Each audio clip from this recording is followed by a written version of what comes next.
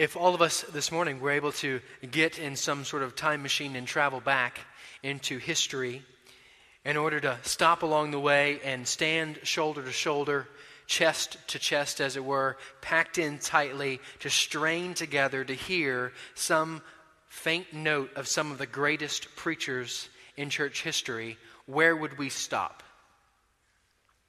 Maybe it would be George Whitefield and his ability there on the East Coast to proclaim with such power that many in the open fields could have heard him. Charles Spurgeon, who we know there preached in London, or Jonathan Edwards, or maybe D.L. Moody.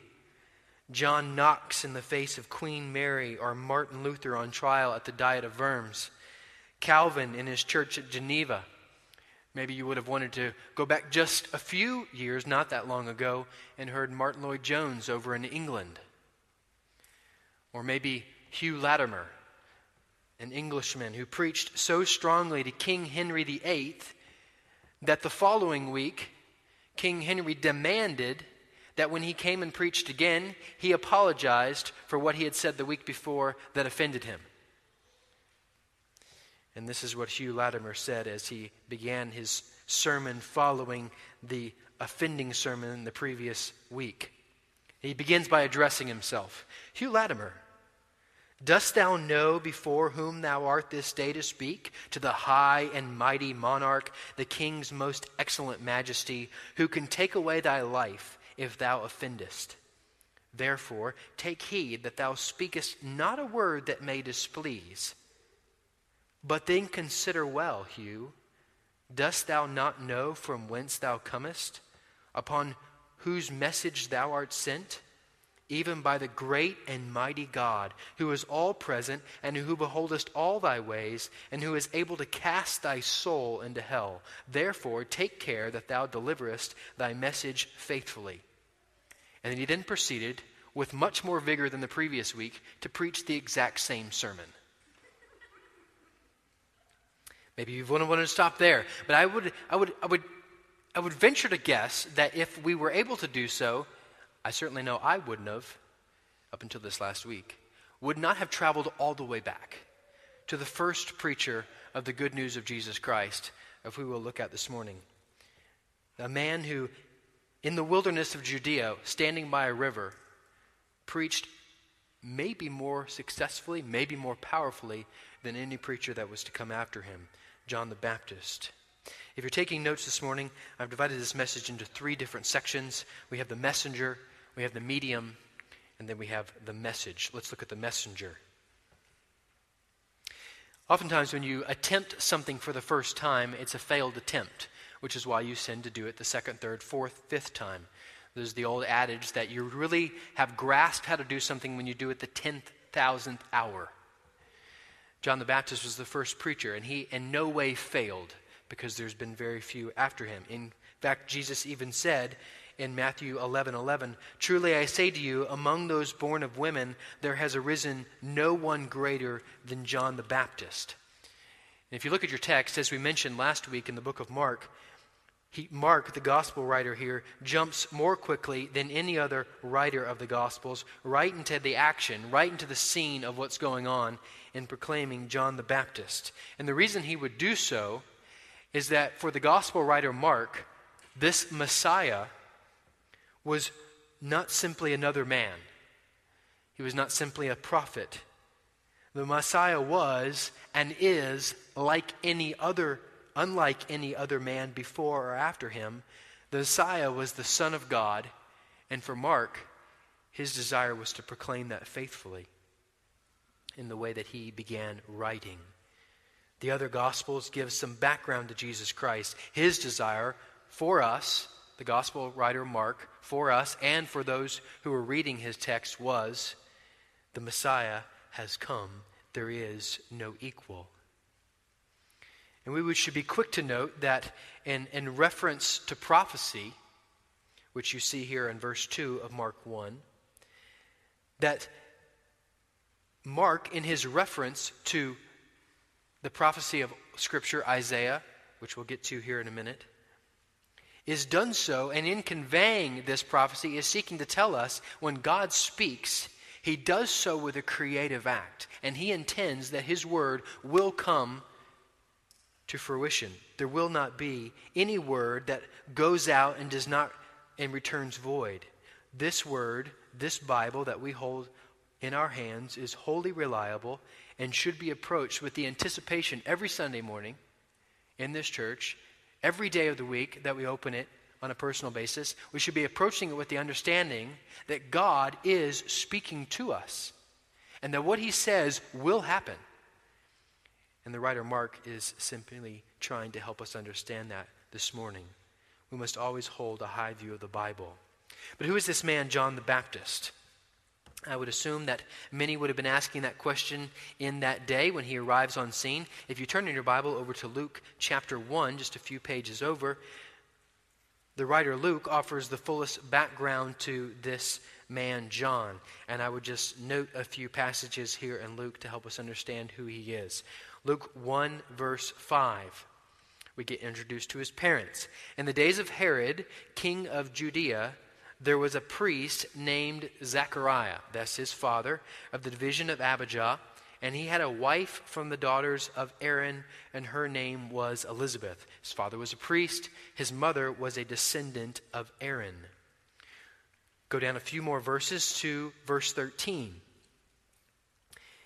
Zechariah was troubled when he saw this angel appearing to Zechariah, but the angel said to him, "Do not be afraid, Zechariah." They weren't able to have any children. "For your prayer has been heard. Your wife Elizabeth will bear you a son, and you shall call his name John. And you will have joy and gladness, and many will rejoice at his birth. For he will be great before the Lord, and he must not drink wine or strong drink." I want you to note this phrase. "And he will be filled with the Holy Spirit even from his mother's womb."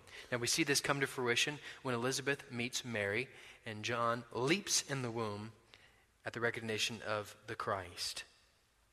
He's a Nazirite. He's been set apart for a specific work to prepare the way of the Lord. In fact, if you look a little further over in down in verse 17, you'll see, "And he will go before him," meaning go before the Christ, "in the spirit and power of Elijah, to turn the hearts of the fathers to the children and the disobedient to the wisdom of the just, to make ready for the Lord a people prepared." Christ even recognizes him as the second Elijah, which I'll mention more here in a minute. But he was called to prepare the way of the Lord, called to turn the people back towards God's ways. Continue on with me in Luke 1 over to verse 76. John has been born, and Zechariah prophesies of what he will do. Verse 76 of Luke 1. "And you, child," meaning John, "will be called the prophet of the Most High." So he is the first prophet in the New Testament, the first prophet in the first 400 years following the period of time between the Old Testament writing and the New Testament. There's not been a prophet. John is the first one. Mark harkens us back in these first couple verses all the way to Isaiah's prophecy. It would have been 700 years since Isaiah that John shows up on the scene. Continuing in verse 76 of Luke 1. "For you will go before the Lord to prepare his ways, to give knowledge of salvation to his people in the forgiveness of their sins, because of the tender mercy of our God, whereby the sunrise shall visit us from on high, to give light to those who sit in darkness and in the shadow of death, to guide our feet into the way of peace." Notice, this is important, verse 80, giving us some background of what was going on in John's life. "And the child grew and became strong in spirit, and he was in the wilderness until the day of his public appearance to Israel." Now flip back over with me to Mark chapter 1.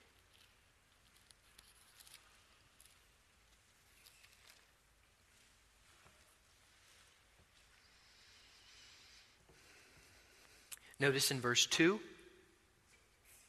of Mark 1, "As it is written in Isaiah the prophet, behold, I send my messenger." John understands he has been sent by God for a specific task, that is to prepare the way of the Lord. I want you to notice a few things about Elisha. If 2 Kings 1:8, no need to turn there, we're told of Elisha that he wore a garment of hair with a belt of leather about his waist. Now, if you look there at Mark 1, verse 6, you see John's description. Now, John was clothed with camel's hair and wore a leather belt around his waist and ate locust and wild honey. John the Baptist probably would have been met with some strong concern if he was to come in most church stores today. In fact, you probably would find John under a bridge on 6th Street in Austin, wearing some sort of raw clothing. This was not a fashion design belt. This was probably a simple cord around his waist. And John was apparently the first vegan. Ate locust and wild honey. And he was in the wilderness. He wasn't in a place where people were. So you can imagine in this day, someone knowing of this prophecy that Zechariah gives, because Zechariah was a priest, he was a pastor in a sense. He had given this prophecy, people would have known he was mute, and people would have been wondering, where is John? You know, this one that we've heard about. Where is he? Oh, John. You haven't heard of him? John fell off the deep end, took a left. He's in the wilderness. Really, what's he doing? Well, he's eating locusts and wild honey. Really? Yeah, he's preaching. And man, he's drawing massive crowds. You talking John? Yes, I'm talking about this man John. He's drawing massive crowds. He's in the wilderness. Yeah, he's not in town. He's not at the church. No, he's not at the church. He's in the wilderness. And people are going out there to hear him preach. Yes, going out to hear him preach. And he's wearing what again? It's quite interesting, the paradox that we have here that's been described. He's got these living quarters that are out in the wilderness. We saw that in Luke 180, until the day of his public appearance. He's got this clothing that is quite humble, this diet that is meager at best, certainly simple. All these things point to something much deeper. They're a physical manifestation of a deeper heart motivation. Simply that John, namely, was single-minded in his service to Christ. He wanted no distractions. He was set apart from the world. And notice, in his single-minded devotion to Christ, though by all human outward indicators he would not have been popular, because he did what God called him to do, he may have been the greatest preacher ever in church history. Some people attribute the fact that he might have preached as much to as 300,000. And he's just doing so out in the wilderness of Judea. Look at verse 2 and 3 of Mark 1 again. Mark, telling us of this messenger to come, gives us something that none of the other Gospels give. And that would be in verse 2. Behold, I send my messenger before your face, who will prepare your way. That's not Isaiah. If you went and read Isaiah 40, which we'll do so here in a minute, that's not Isaiah 40. In fact, that's Malachi 3:1. Behold, I send my messenger, and he will prepare the way before me. Mark brings together three different passages of the Old Testament. He brings together Malachi 3:1. He brings together Isaiah 40, verse 3. A voice cries in the wilderness, prepare the way of the Lord, make straight in the desert a highway for our God. And finally, he brings together Exodus 23:20. Behold, I send an angel before you to guard you on the way and to bring you to the place that I have prepared. Exodus and Isaiah, we'll see this in a minute, carry themes of wilderness and exodus from a land. And we'll touch on that here in a minute. Mark's desire here for the readers that will be reading in that time, not for us today, but the historical context, would have been wanting them to understand that the true Messiah has come, because all that you know of what to look for has been accomplished, that being John the Baptist. It's a little bit about the messenger. What about the medium? In 1964, a book was published entitled Understanding Media, The Extensions of Man. It was written by Marshall McLuhan. Mr. McLuhan coined the well-known phrase, the medium is the message, meaning that the mouthpiece or the medium that is used to convey a message is as important and oftentimes even more important than the message itself. In 1877, Philip Brooks gave some lectures on preaching at Yale, and this is what he says. Truth through personality is our description of real preaching. The truth must come through the person, not merely over his lips. It must come through his character, his affections, his whole intellectual and moral being. It must come genuinely through him. Or you could paraphrase Mr. McLuhan's phrase in this way: the character of a man speaks louder than the words of a man. Notice John's character, or his medium. He was a humble man. In the face of great popularity, he was a very humble man. If you turn over in your Bibles to John chapter 30, you'll see that he knew well his job description. John chapter 3, 29 through 30. Listen to how he refers to himself. John referring to himself. I am not the Christ, but I have been sent before him.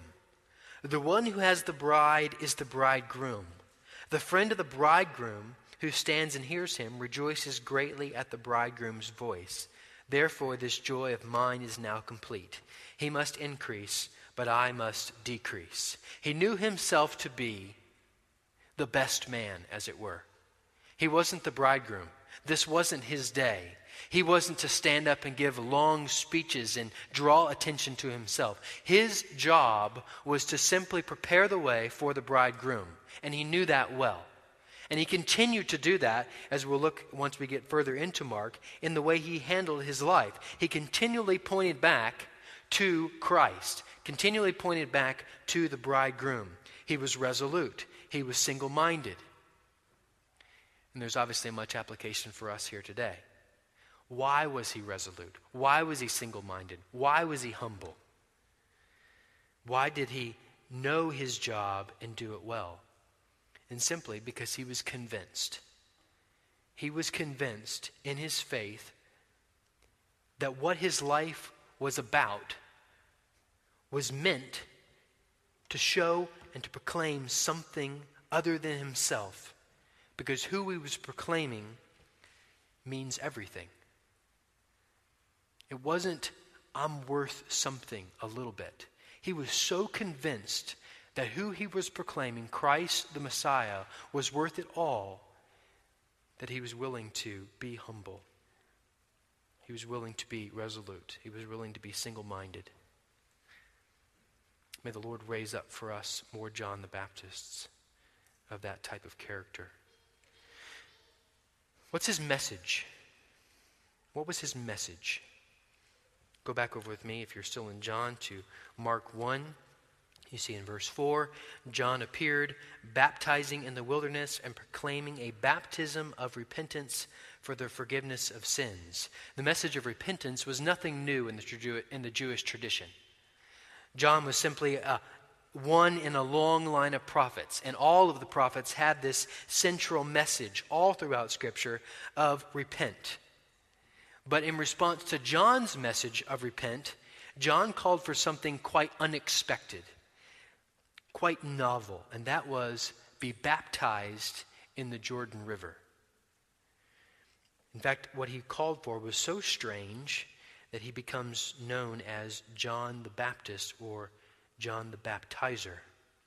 We must note this morning that John's baptism is different than our baptism. John's baptism was a preparation for the messianic baptism to come. He says this, after me comes he who is mightier than I, the strap of whose sandals I am not worthy to stoop down and untie. Notice his humility there. I have baptized you with water, but he will baptize you with the Holy Spirit. Christian baptism today is an outward sign of what has already taken place inside someone's heart. John's baptism was a foreshadowing of the Holy Spirit to come. Our baptism is a sign that we have been baptized by the Holy Spirit. The Holy Spirit has come.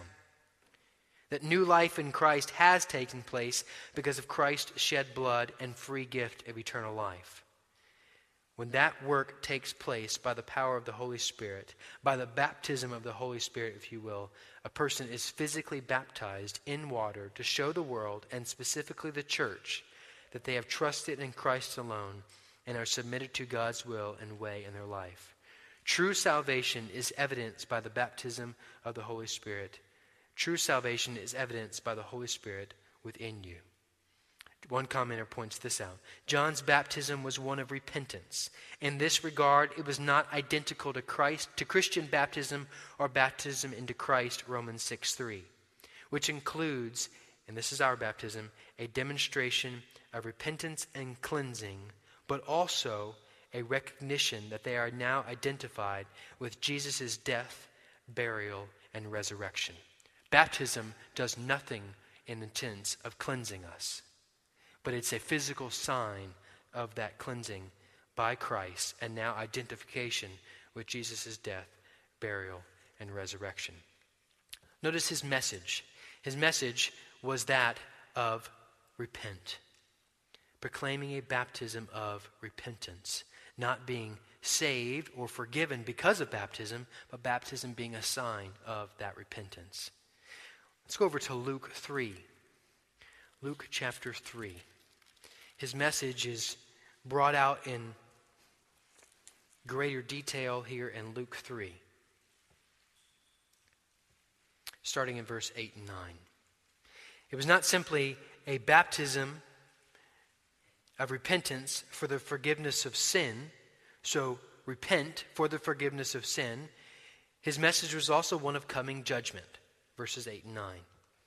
Bear fruits in keeping with repentance, and do not begin to say to yourselves, we have Abraham as our father. Do not begin to trust your lineage, or do not begin to trust your name recognition. For I tell you, God is able from these stones to raise up children for Abraham. Even now the axe is laid to the root of the trees. Every tree, therefore, that does not bear good fruit is cut down and thrown into the fire. Look at verse 16 and 17. John answered them all, saying, I baptize you with water, but he who is mightier than I is coming, the strap of whose sandals I am not worthy to untie. He will baptize you with the Holy Spirit and with, notice, fire. His winnowing fork is in his hand to clear his threshing floor and to gather the wheat into his barn, but the chaff he will burn with unquenchable fire.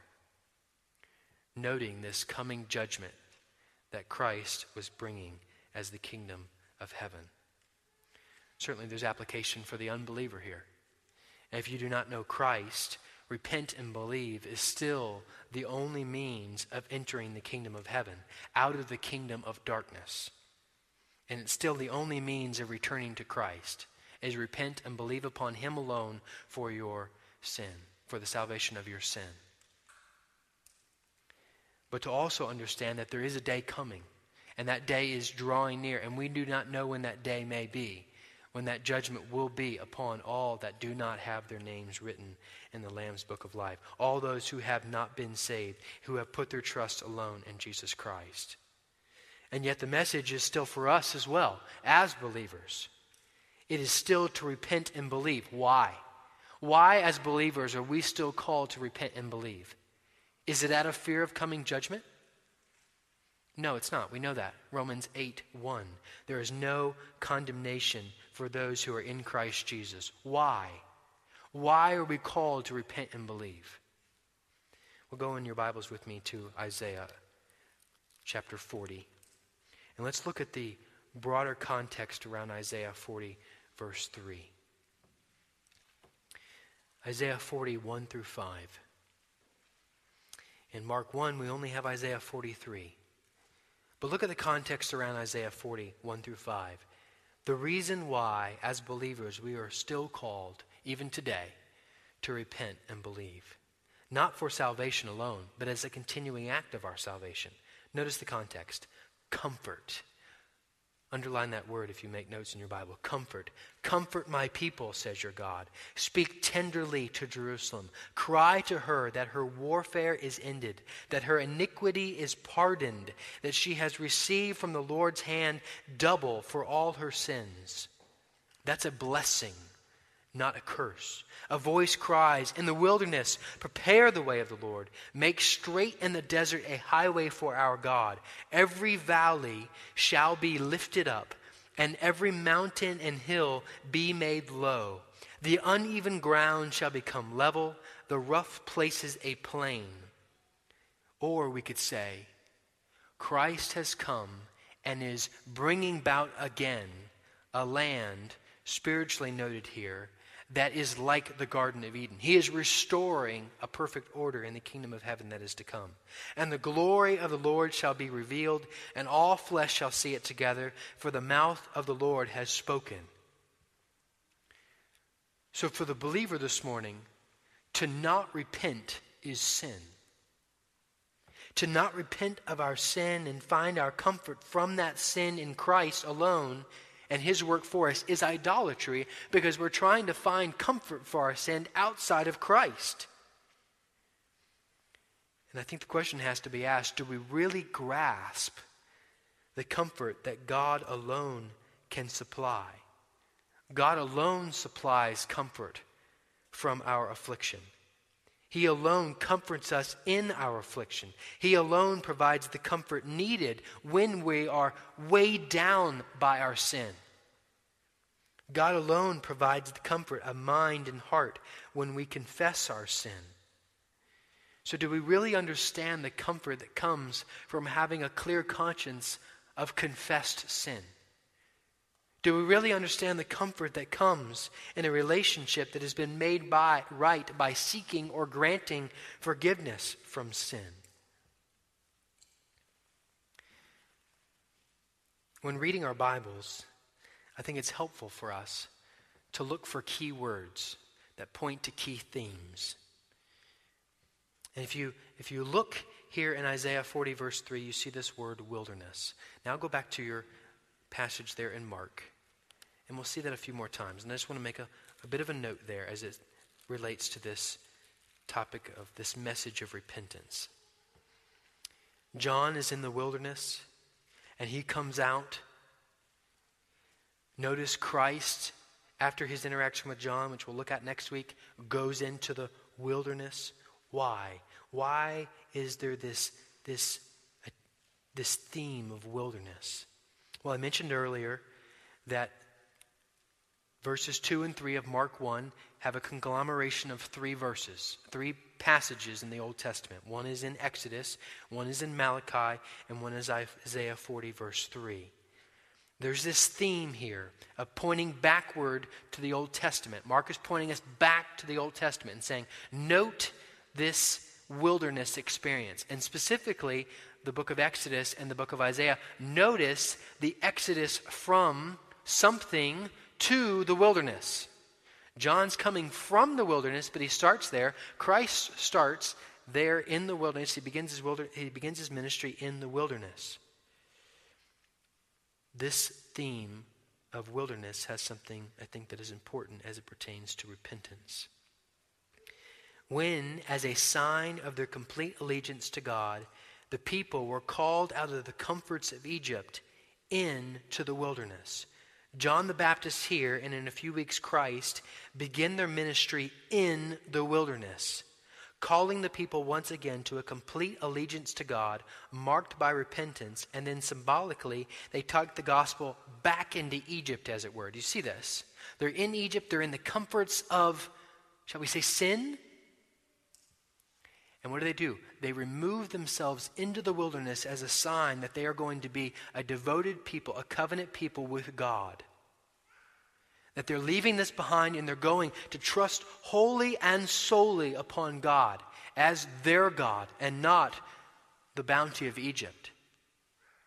And what does John do? He stands in the wilderness and proclaims. And what do people do? They symbolically go out to him. And we don't have time this morning, but you should note in your personal study that the fact that they're baptized in the Jordan River.